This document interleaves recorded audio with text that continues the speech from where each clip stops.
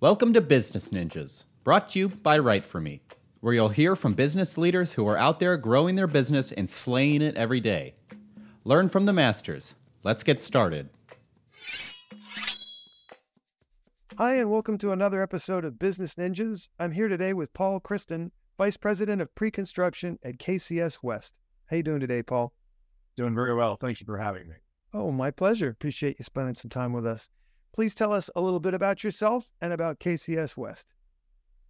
Well, I'm a middle-aged man working at a general construction company, general contractor.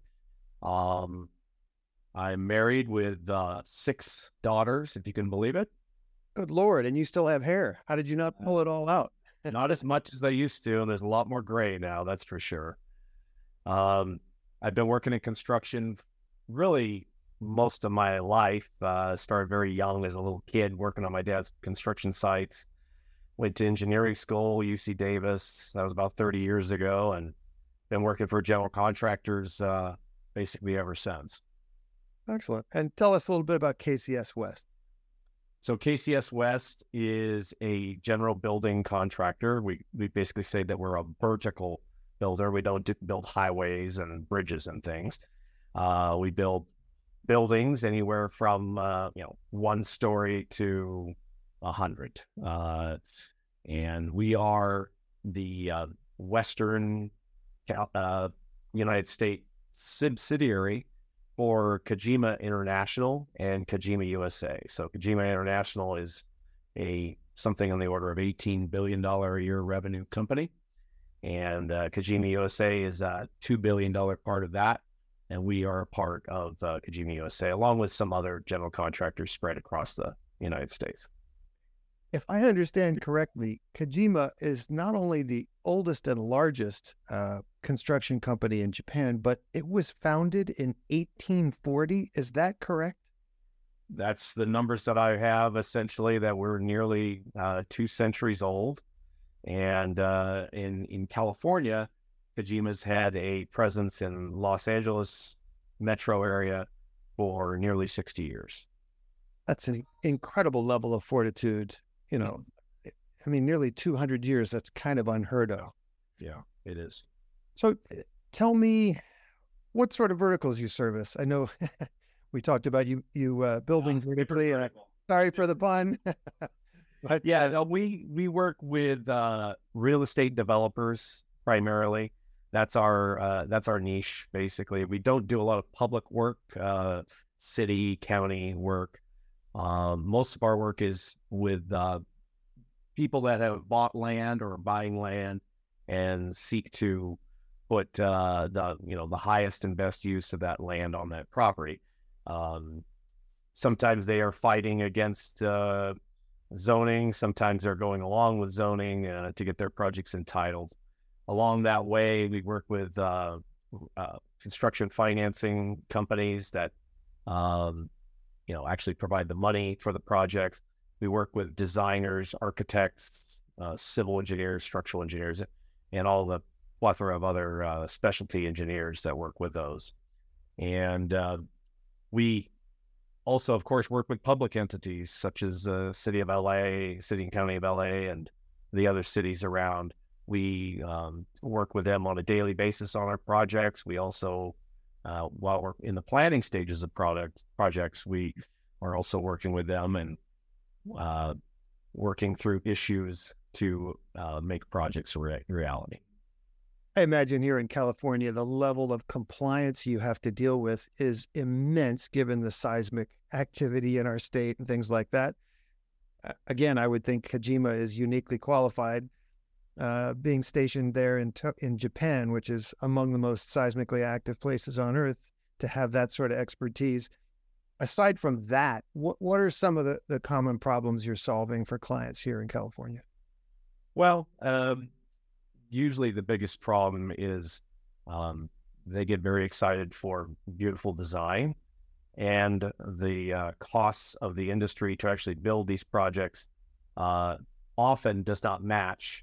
Well, it will match the cost of the design, but it won't match what they can actually rent the property for or sell the property for. So it's a balance between making something that fits the designer's vision with something that fits the owner's wallet. And sometimes that bridge has a sag in it. Sometimes it is a beautiful arch. But we try and work very early on these projects, even when they're the proverbial napkin, to advise the owner on what projects of their type are worth and will be worth in terms of the cost. That is, what they're worth, that's for them to figure out. But what the cost is our job to figure out. So we use projects that we're already building. We use cost indices of the industry to apply those to various parts of the job. And we have to take a building, which is just a building, doesn't just get poured out of a bucket. There's 50 or 60 different trades. And by trades, I mean, your concrete and your rebar and your electrician and framing and so on and so forth. And they all come together in our estimates and then out on the project. And it's our job to figure that all out in pre-construction, which is what I had.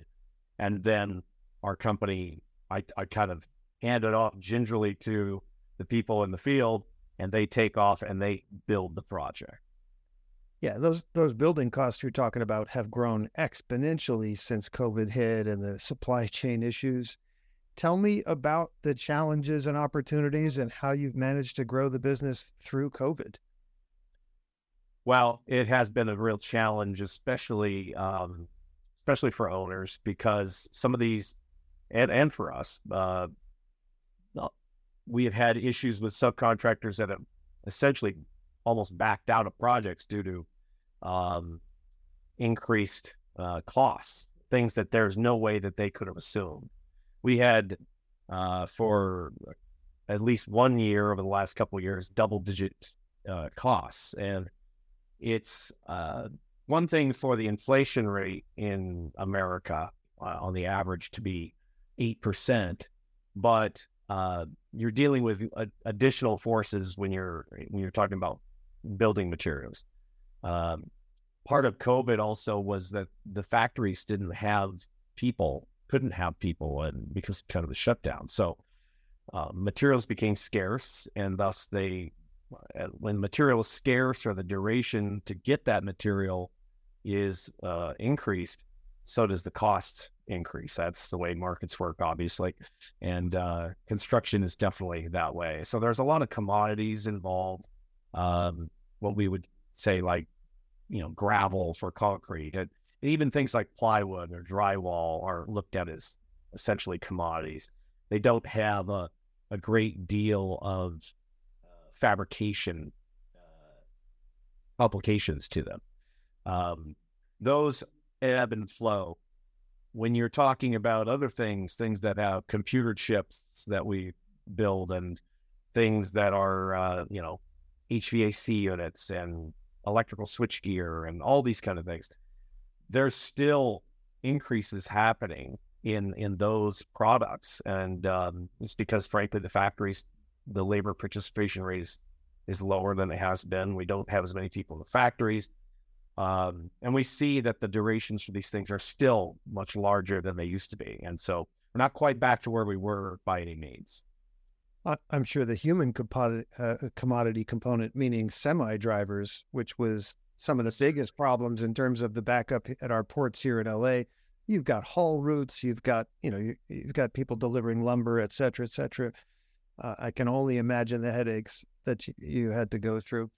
And I'll add the cost of those deliveries continues to go up in California because we, as a state, are trying to be as green as possible. And that means that we're forcing the retirement of older semi trucks for ones that are to a greater level of efficiency and in reduction of emissions. And so those costs are borne in the construction projects and eventually by all of us. I know it's an aside, but I'm hopeful that the advancements in electric semis will happen.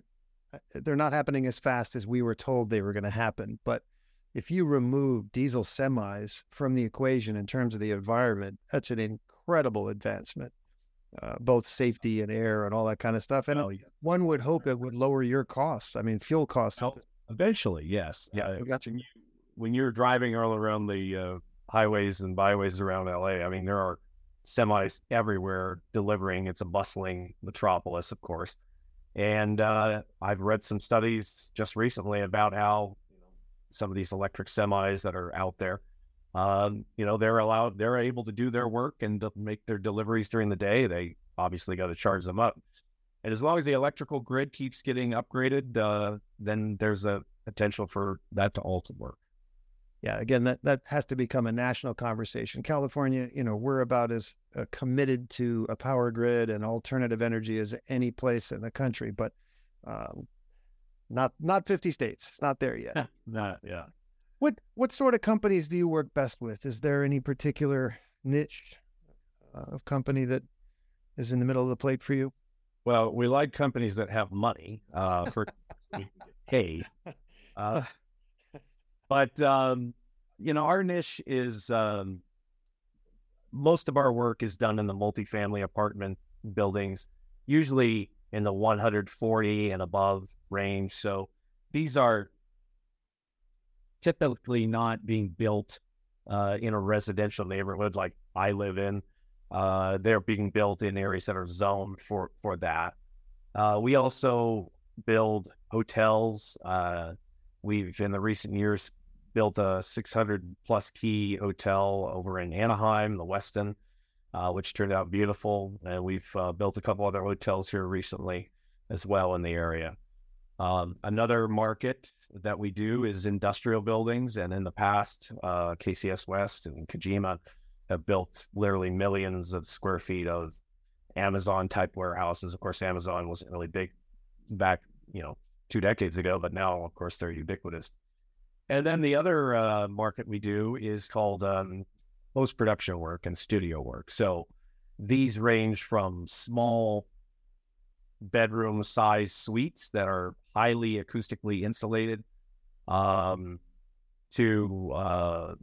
full soundstage studios like you might have seen on TV and documentaries and such. So anything in between in those kind of high-end building fit-outs. Excellent. And what differentiates you from your competition? What makes KCS West stand out? Well, you mentioned it. Our longevity is something that owners and financial institutions are very interested in. General contractors, we're basically all crooks. So it's a question of, have you been around long enough where you're not basically being chased down the road by, bankruptcy, or are you, financially stable to have stuck around for a good long time? And, our company, as I mentioned about, the yearly revenue is gigantic. It's, and that's our parent company. Well, what that does for us is that's like a giant bank vault, so to speak, behind us. So that when we're talking to an owner, we can tell them, if you needed a bond for this project, I can get that for you. And a project that we were going after not too long ago, it required a $1.5 billion bond. So we're at least to say that you could get that. That was part of the pre-qualification for it. So I was like a little scared about that. That was a pretty big number. And I contacted the right people and said, oh, yeah, no problem. So we got a letter back from the bonding company saying, your credit is good, basically. So that was, when you have that kind of backup behind you, it does give you some, it kind of bucks you up a little bit. So that's something that matters a lot to banks and, other, sovereign funds and labor union funds that invest in real estate, they love to hear that we're part of it because we have that big financial backing. Yeah, I would think 3 commas of backup would make people a little more comfortable in those conversations. Yeah. It's 2023, and we have to tell our story across channels now. What role has content played in the growth of KCS West? So, yes, we are always trying to expose our brand to potential clients. And we're always fostering and curating that. We attend many shows where we are meeting with these potential clients. I myself have presented at various conferences where I can further elevate our brand, I guess, out there. We are always trying to create a perception and hopefully reality that we are at equity with other competitors for innovation and capabilities. And so we do that in various ways. We produce and have produced in the past short video. We post in various LinkedIn type sites to hopefully increase the knowledge of potential owner clients out there, and then hopefully we can get a meeting with them. And getting that meeting is the next step for us. Excellent. All right, look ahead a year. What are some things you'd like to be celebrating personally and professionally? Well, I would like for our company to get on a track of double-digit revenue growth every year, and that's very possible. In fact, it could be if things land well, you can have. We always are trying to have several what we call anchor projects going on that are large projects. These are like 9-figure type projects, 100 million and above, and we have a number of feelers out on those. We produce budgets for owners in a number of places. And we can get 3 or 4 of those to hit all at once. And that would be a phenomenal problem to have. Yep.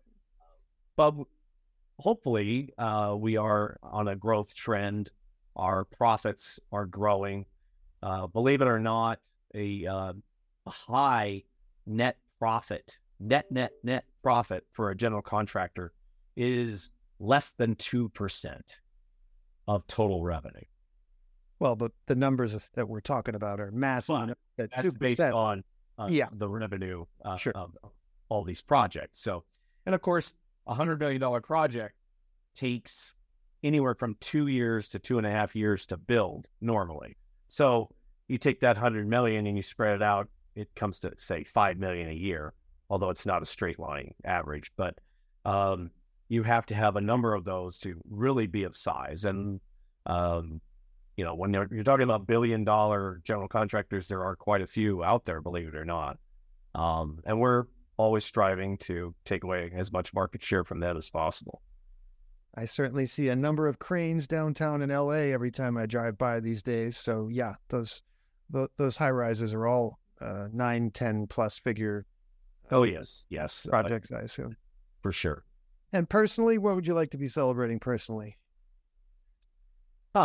Well, when you have 6 children, as most people do, it is you're always hoping for them to. You're always trying to set a high bar for them to grow to. You're trying to create as much potential energy in them, and then have them execute that towards goals. We're doing okay with our children. We've had some great achievement with we have 3 that are out now and in college, and 1 at the Naval Academy in Maryland, 1 in London, and 1 at UC Davis, my alma mater, and my wife's alma mater. And we still have 3 at home, and we still have to keep working to push them through and get them on their lives to where they're, living on their own and excelling. And so that's really why we're doing this, is just to create that opportunity, greater opportunity for them. Excellent. Excellent. Hey, please tell us what your URL is, where people can find KCS West, and what social media channels you're using these days. Well, our website is KCS. That's Kilo Charlie Sam West, as in the direction.com. You can find us primarily on LinkedIn, and though we are working at increasing our presence on other channels. We are trying to post as much as we can about what we're doing, and that might be erection of a brand new tower crane at a job site, or a big concrete pour, or topping off of a building, or winning a project. Hopefully we win several in the near future. Excellent. Paul Kristen, thank you for spending some time with us on Business Ninjas. I appreciate you. All the best to you and yours, to all of yours, and to KCS West in the future. Thank you very much, Ed. My pleasure. Hey, are you a business ninja? Want to be interviewed like this? Give us a shout.